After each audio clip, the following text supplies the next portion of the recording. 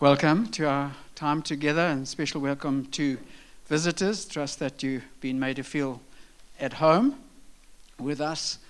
Isn't God good? Isn't His presence powerful?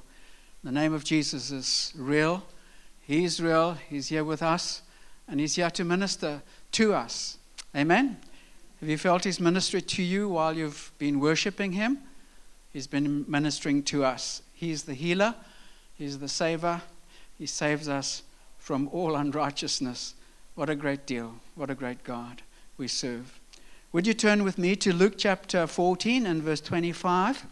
And as you're looking that up, I want you to see a refrain that is mentioned 3 times. If you see that refrain at the end of our read, put up your hand and we'll give you a prize maybe. All right, are you there? All right. Luke 14:25. Large crowds were traveling with Jesus, and we're doing parables. And turning to them, he said, "If anyone comes to me and does not hate his father, his mother, his wife, his children, his brothers, sisters, yes, even his own life, he cannot be my disciple. And anyone who does not carry his cross and follow me cannot be my disciple. Suppose one of you wants to build a tower, will he not first sit down and estimate the cost to see if he has enough money to complete it?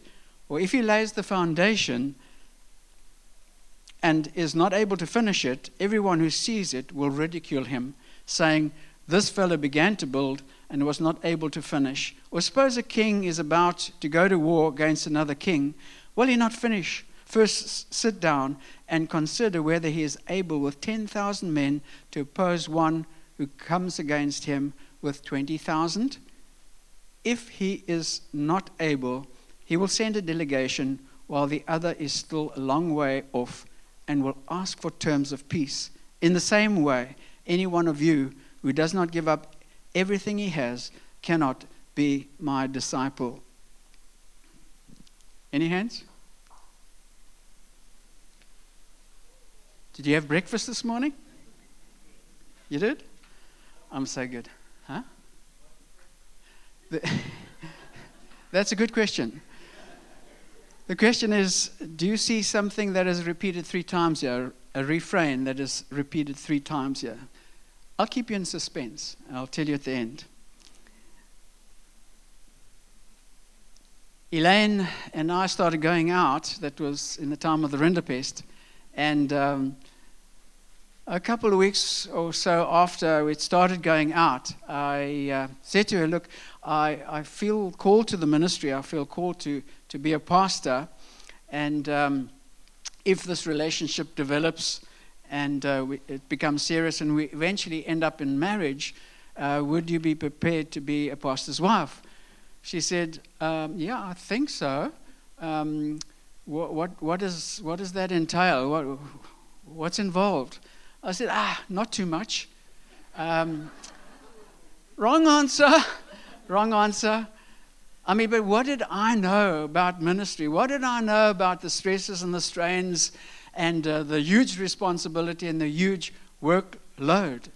And so many people going into ministry don't know what they're signing up for.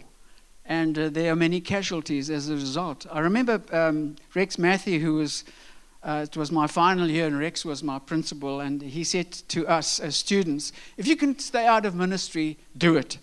It's like, huh? No ways. I mean, this guy's supposed to be encouraging us, to go into ministry. Many who go into marriage don't know what they're really signing up for. And there are many casualties in marriage as a result of that. They say that love is blind, but marriage is the eye-opener. Many would-be disciples of Jesus don't really know what they're in for. They don't know what they're signing up for. And there are many casualties as a result, or many walk with a limp. And so in this portion over here in verse 25, we see that Jesus has large crowds following him. In verse 25 says, large crowds were traveling with him. And it was gaining momentum. It was growing. And the Jews said to themselves, man, this must be the Messiah. This must be the person that was prophesied from thousands of years ago. Isn't he the one that's going to come and issue in the golden age, peace and prosperity, and overthrow the Roman Empire?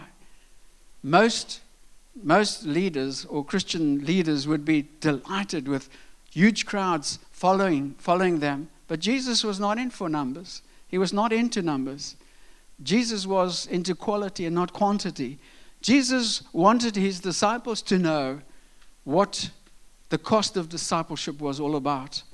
And he was focusing on that in this portion of Scripture that we have read today.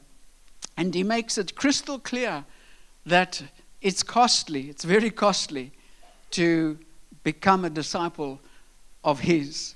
It costs. It's definitely costly. Many non-Christians say to me down the years, you Christians, you need a crutch. That's why you follow Jesus. It's just the opposite. We're swimming upstream and the world is just floating downstream. And we know that it takes everything to follow Jesus, but it's much, much rewarding. And so what does it entail to wholeheartedly serve this King of glory? First of all, it involves sacrifice, sacrificing to our King. It talks about hating father, mother, wife, children, brothers, sisters, even our own lives, and carrying our cross. That's kind of severe, Jesus, isn't it? You're calling me to hate the other people, causing me to, hate my loved ones? No. Jesus said that we are to love even our enemies. So he was not literally calling us to hate our loved ones. But it must seem like hatred in comparison to our love for him. It is very much the same as when somebody came, a would-be follower of Christ came and said, what is the greatest commandment? And Jesus said to him, you must love the Lord your God with all your heart, with all your soul, with all your strength, and with all your might. Matthew 22 and verse 37. Norval Geldenhuys says, he who wishes to follow Christ must choose him so unconditionally as Lord and guide that he makes all other loyalties and ties absolutely subordinate to his loyalty and devotion to him. And so our first loyalty must go to Christ, no matter what the relationship is. And I'd like to give you a couple of illustrations. When we were in Switzerland, we sometimes went to the Baptist church. We still kept our Baptist connection, you'd like to know. They met at 12 o'clock. They met in a church. They shared this church, and it was a rather odd time, so it didn't clash with ours. And there was this Pakistani missionary, underground missionary guy, preaching, and he told us a story that I'll never forget. And it was about a teenage Pakistani young lady who came to know Christ as Savior and as Lord. And when her parents got to hear about it, beat her severely. And over again, she was beaten, but she refused to renounce her faith in Jesus Christ. And just when they thought, that's it, she's over with this Jesus bit and this Christianity bit, they found out that she was going to an underground church and she was worshiping there. They beat her to pulp and they put her into a Hessian sack and they closed the sack, threw it into the river, and it was carried downstream, came up on a bank near a little village. Some villagers, guys from the village, walked past and they were curious. They opened the bag and they were horrified to see this teenager beaten to pulp. They thought she was dead, but miraculously she had survived. And one of the families in the village took her in and nursed her over many months. And when she had been nursed back to health and strength, was more than ever determined to follow Jesus Christ, not to follow the instructions of her family, and even being prepared to die for Jesus Christ. What an amazing example of one who hated her own life and was willing to put everything else aside. Claude Kidwell, some of you might know from his involvement with Baptist Youth, was a member of our church once, and he was telling us that he was a chief accountant at a big firm and asked to crook the books. And he was asked to change things up a bit. And he said, I'm a Christian, I cannot do that. And the boss said, well, you have to do it. And he said, no ways. And he said, well, then you're going to lose your job. And Claude said, well, then I have to lose my job. And his first loyalty was to Jesus. He was fired.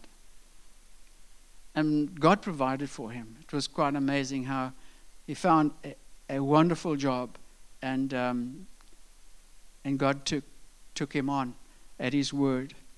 I was told of a young man who was a Christian and who worked for this non-Christian boss. And on one occasion, they were together in his office, and the phone rang. And the boss said to this Christian employee, answer the phone, but tell him I'm not here. And the young man answered the phone and said, yes, it's standing right next to me. And he passed the phone to his boss. And the fire came and smoke came out of his nostrils and his ears. And after he had spoken to the person, said, how dare you do that to me? I gave you an order. And he said, well, I'm a Christian. And if I can lie for you, then I can lie to you. And I don't want to do that. I don't want to lie to you. And you know, that man was promoted and eventually ended up in a very high position in that organization because the boss could trust him. And boss released that to him. And it's a matter of loyalties. It teaches us about our loyalty to Jesus Christ, which must be paramount, which must be foremost in our hearts, in our lives. How are we doing in the workplace? How are we doing at school? How are we doing at university? When we're asked to enter into things that are not of God, where's our first loyalty? Is it to Jesus?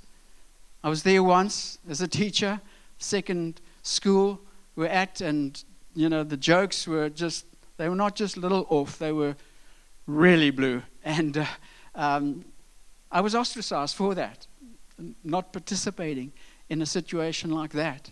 I had to nail my colors to the mast and leave the rest to God.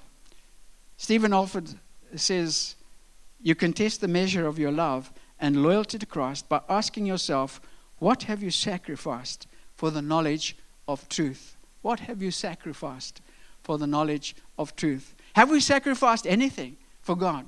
Are we living sacrificially now?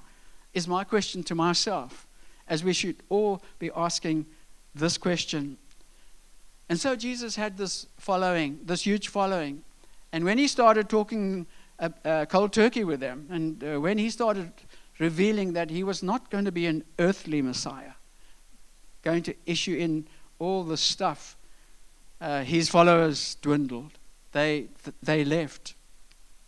And very much the same as just recently heard a preacher talk about coming out of a prosperity preaching thing, and his congregation were very, very upset with him, and some left because he started preaching what Jesus actually asks us to preach about. And so these were deserting him to such a degree that he turned around to his disciples, his 12, and said, are you going to leave me too? And Peter said those epic words, no, you are the Christ. You're the one that has eternal life in your hands. To whom shall we turn? To whom shall we turn other than Christ? I've known a lot of people who have turned their backs on Jesus Christ for various reasons. For health reasons, for financial reasons, for relational reasons, for church upheaval reasons. And why? Why have they left? Serving God, never to go into a church again. Because, first of all, many of them never knew Christ in the first place. They were never fully born again. That's the parable of the soils. I'll preach sometime. It was only one that stayed, one that bore fruit. And that's what God wants us to be like, those who bear fruit, much fruit for the kingdom of God. And there's those who have left following Christ because of upheavals in their lives, because they have looked at man and they've not looked at God. They've lost sight of whom they serve. There are many who have been given a false doctrine. They've given this prosperity thing, and it's not come true in their lives. And they've been shattered, and they've turned away from God. And there have been many Christians who have turned from Christ because they've not fully understood what the cost of discipleship is all about. Most of those who followed Christ on earth at a distance actually pulled away from him. Even his very own disciple, Judas Iscariot. And that was very sad, and that was very tragic. And so he talks about bearing a cross. And the people knew of others who had carried crosses, and they were nailed to those crosses, and they died a horrible death. And so they were looking for the opposite. They were not looking for martyrdom. They were looking for fortune. They were looking for ease. They were looking for a golden age. No, what? Jesus, this is crazy. What are you preaching? What are you on about? No ways. We're not going to follow this gospel. Not looking for martyrdom. John Piper quotes John Barrett in the World Christian Encyclopedia, 2001 edition, stating that there were 45,400,000 martyrs in the 20th century. And David Barrett estimates that there's something like 200,000 martyrs per annum in the world today. Piper goes on and says, to take up a cross and follow Jesus means to join Jesus on the Calvary road with a resolve to suffer and die with him. The cross is not a burden to bear. It's an instrument of pain and execution. It's not like saying, oh, this arthritis, it's a cross that I have to bear. Oh, this woman that I have to live with, this man that I have to live with, this boss that I have to work for, it's the cross that I have to bear. No. It's an instrument of pain and execution. It would be like saying, pick up your electric chair and follow me to the execution room. Or pick up the rope and carry it to the gallows. Or pick up the sword and come with me to the place of being beheaded. So we're talking about counting the cost, about it being sacrificial. And then it also means that we need to suffer, be prepared to suffer for Christ. This passage is primarily for those who are seeking to know Christ and wondering what it's all about, but it's also for Christians to make them aware of what true discipleship is all about. You see, if discipleship doesn't cost anything, then nothing will be accomplished. There is a cost to accomplish, and we have to think of Paul's life and how much he accomplished throughout his life because he paid a huge price. And he was willing to pay that price. He was more than willing to pay the price of discomfort, of rejection, of loneliness, of ill health, of being beaten. 2 Corinthians 11 and verse 23 and 28 gives us this long list. We haven't got time to read through it now, but I'm sure you've read through it. And wow, what he went through. It's just incredible what this man endured for the sake of Christ and for the sake of the kingdom of God. And how we can be indebted to him for the word that was inspired by God through him to us and the many churches that were set into place through him. At one stage, how they said, no, don't go to Jerusalem. You're going to get beaten up there. He said, I'm not only prepared to get beaten up there, I'm prepared to die for Jesus. And so he went.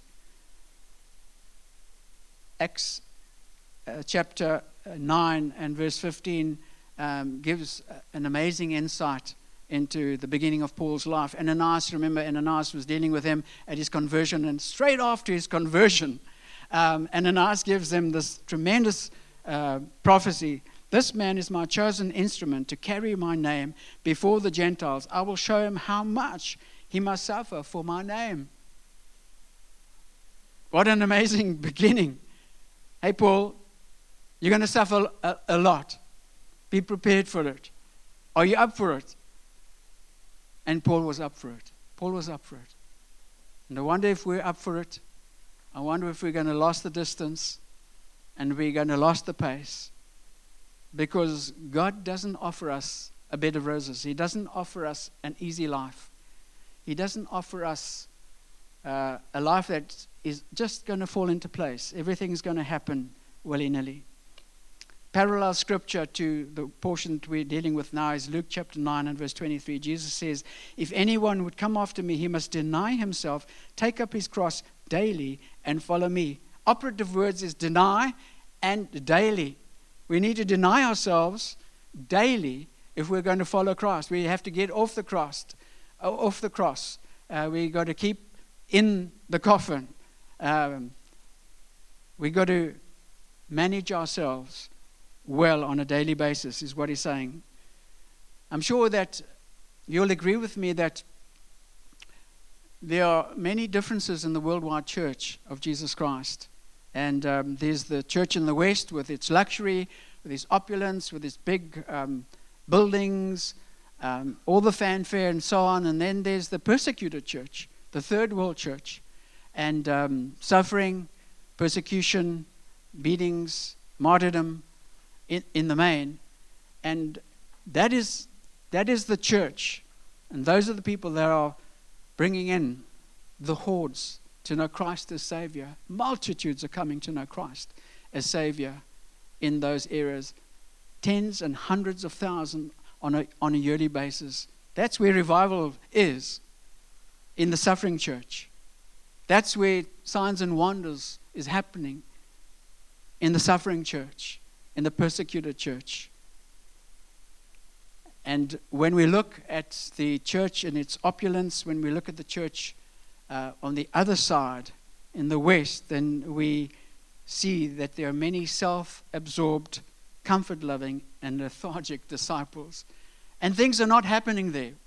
The church is not growing and expanding as it should because of this. Far too many Christians are not even taking the trouble to read the Bibles and to pray on a regular basis. Down the years, I've had people saying to me, Christians, churchgoers, said, I don't read my Bible.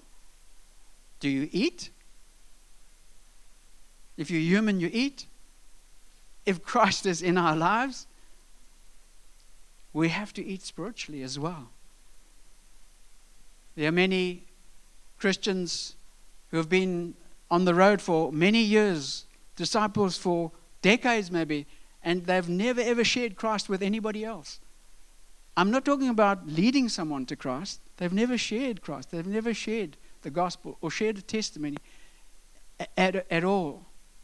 There are many who have served the Lord for a long time and they're plucking up enough courage to work towards giving a tithe. They haven't got there yet, or those who got there are doing it sporadically, haphazardly. Someone just recently said, it's very hard to tithe. And I said, yes, initially maybe it's hard to tithe, but when you've taken that step, then God just gives you wonderful peace and wonderful joy, and it's a wonderful blessing. And when I give a stop order towards a tithe, every month it's just, I don't have to hassle with it. I don't have to pray about it. I don't have to work through my expenses. Can I cope this month? I'll do that at the end of the month. God takes care of it. God blesses. And I've seen how people have been blessed. Many men are lagging behind their women spiritually and not the head of the home. And they're not leading by example. They're not up front. And someone said to me recently, we can't tithe. Man, why? Because my wife doesn't want to. Many are fair-weathered Christians and come when they feel like it. and when it's convenient. Many are not involved in ministry. And we're given the gifts of the Holy Spirit and for the body of Christ, which is only strong and which is healthy when everybody is exercising those gifts. Counting the cost. There's a sacrifice. There's a suffering. And we look at the world, and the world is into consumerism. They're into advancing in the business world and wanting bigger cars, bigger houses, more, me, give. And that consumerism comes into the church of Jesus Christ and destroys the Western church. It destroys the Western church. And Jesus says it's more blessed to give than to receive. It's more blessed to give. It's blessed to give. And when we give our lives away, and this is what this passage is all about, carrying our cross, and the illustrations in the section that we're coming to, we're blessed beyond measure. 2 parables, very quickly, our time is going. Both deal with the cost of serving our King. They're about war and work and war, building and battle. And both are a serious matter. They need serious consideration before we enter into serving God with a whole heart. And it needs consideration time and again. In Corinthians, the book of Corinthians, it says that we're to examine to see whether we're in the faith. It's talking to mature Christians. Why is it saying examine to see whether we're in the faith? Because we grow slack, because we grow lazy, because we become complacent. And we need to check our hearts, if our hearts are right with God. When we come and we worship God, is it from our hearts? Are we rejoicing in God? Is there an overflow? Are we meeting with God?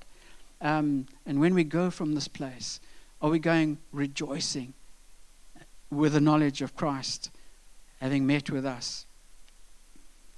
And so we are not to take these matters lightly. Work and war are serious matters, Jesus is saying in this gospel. Suppose one of you wants to build a tower. Will he not first sit down and estimate the cost to see if he has enough money to complete it? If he lays the foundation and is not able to finish it, everyone who sees him will ridicule him. And I'm sure that you've seen buildings that have not been completed, and history is full of buildings that have not been completed. And we were in Durban for 23 years, and many buildings just stay the same year after year. And you go past it and say, why doesn't somebody just break it down rather than build it up? But rather somebody complete the building.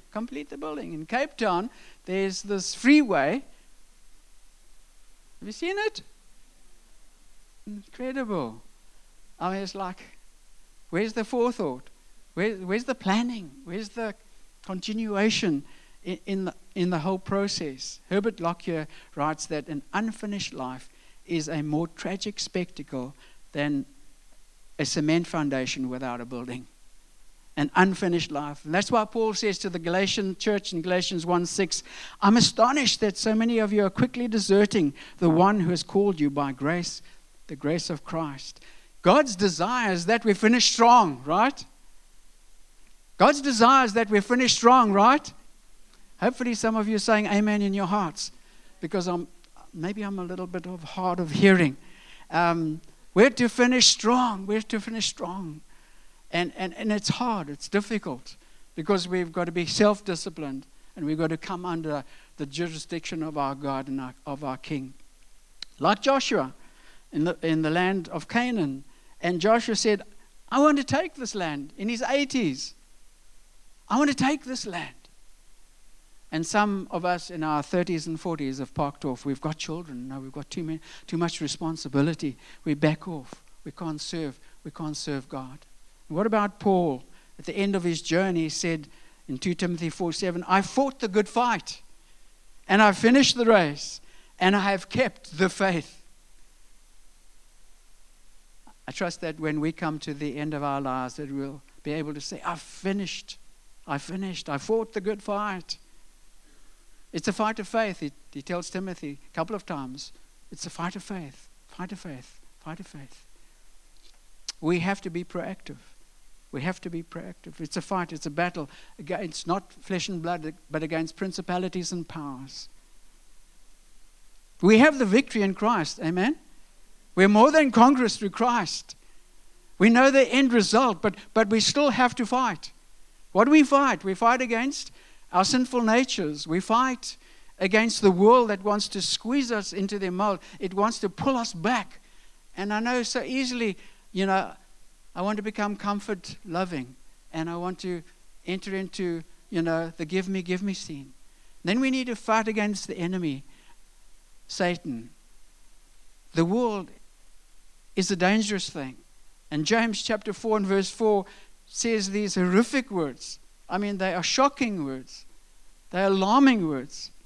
He says in James 4:4, don't you know that friendship with the world is hatred towards God? Not with non-Christians in the world, but it's the world's principles. So friendship with the world's principles, when I'm drawn into that zone, then I start hating God. I read that a couple of weeks ago and it just shocked me. It's like, God, I want to live hating you.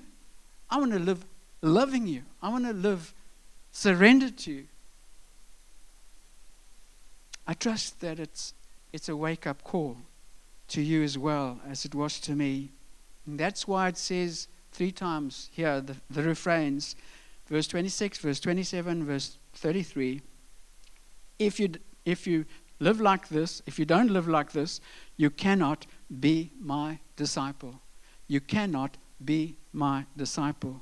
You cannot be my disciple. Verse 33, in the same way, any of you who does not give up everything he has cannot be my disciple. What is he saying? Give up everything. Do we have to sell everything? Do we have to all run off to the mission field? No. He's saying submit everything to the jurisdiction of God. Every dream, every aspiration, every desire, our families, our sport, our work, our church work, everything needs to come under his authority. Our first loyalty is to Jesus. Amen? Our first loyalty is to Jesus. And we've got to check our hearts daily. And we've got to submit our hearts to him as those who are living not like that, but loving him and he loving us back. He's got so much for us. He's got so much in store for us. I trust that you're receiving this as God's encouragement to you to step up to the plate, to go forwards, to carry on, to get back into the fight.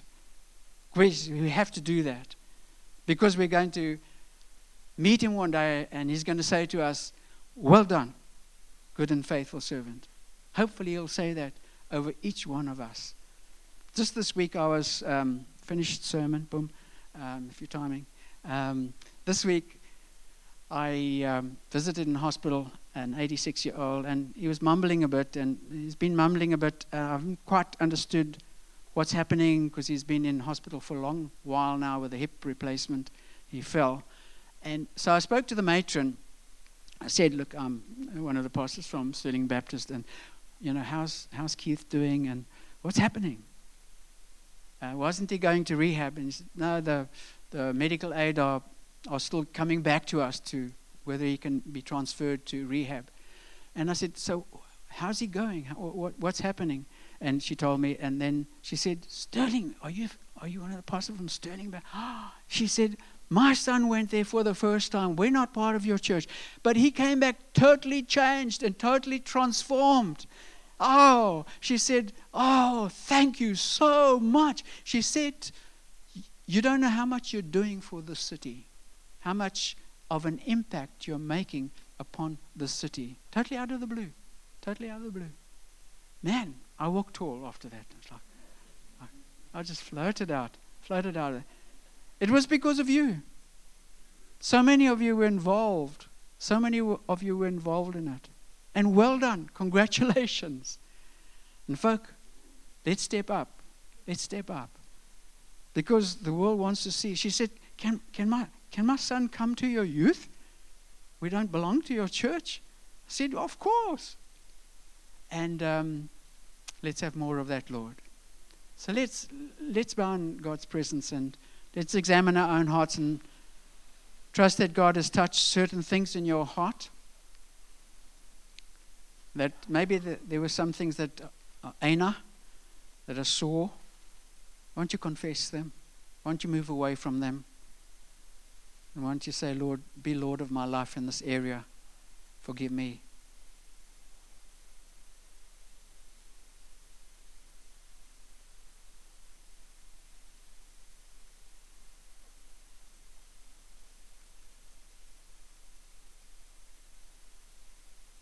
Come, Holy Spirit, come to our hearts and strengthen us for the fight. It is a fight. It's a battle until our dying day. But it's a worthwhile fight. Thank you, Lord Jesus, that you said in John 10:10, before that you said the thief has come to kill and to steal and to destroy, but I have come to give you life in all its abundance. And so thank you, Lord, that when we take up our cross, when we deny ourselves, when we put you first in our hearts and our lives, that you give us this abundance, that you give us this joy, that you give us this blessing. And what a blessing it is, Lord. And we want to stand before you one day, and we want that word of, well done, good and faithful servant. Oh, God, help us to be faithful to you. Help us to not look back, not be like Job's wife, Lot's wife. And we ask, Father, that we would be blessed as a fellowship. So come now. Come, Holy Spirit, strengthen us in Jesus' wonderful name.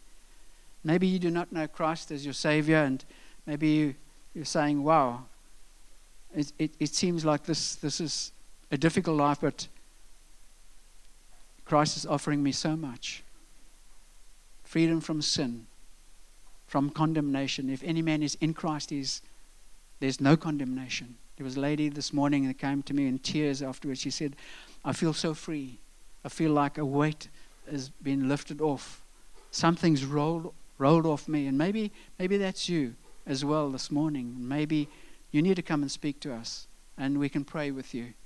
And that Jesus can become your Savior and your Lord. Amen. Lord bless you. Have a good day.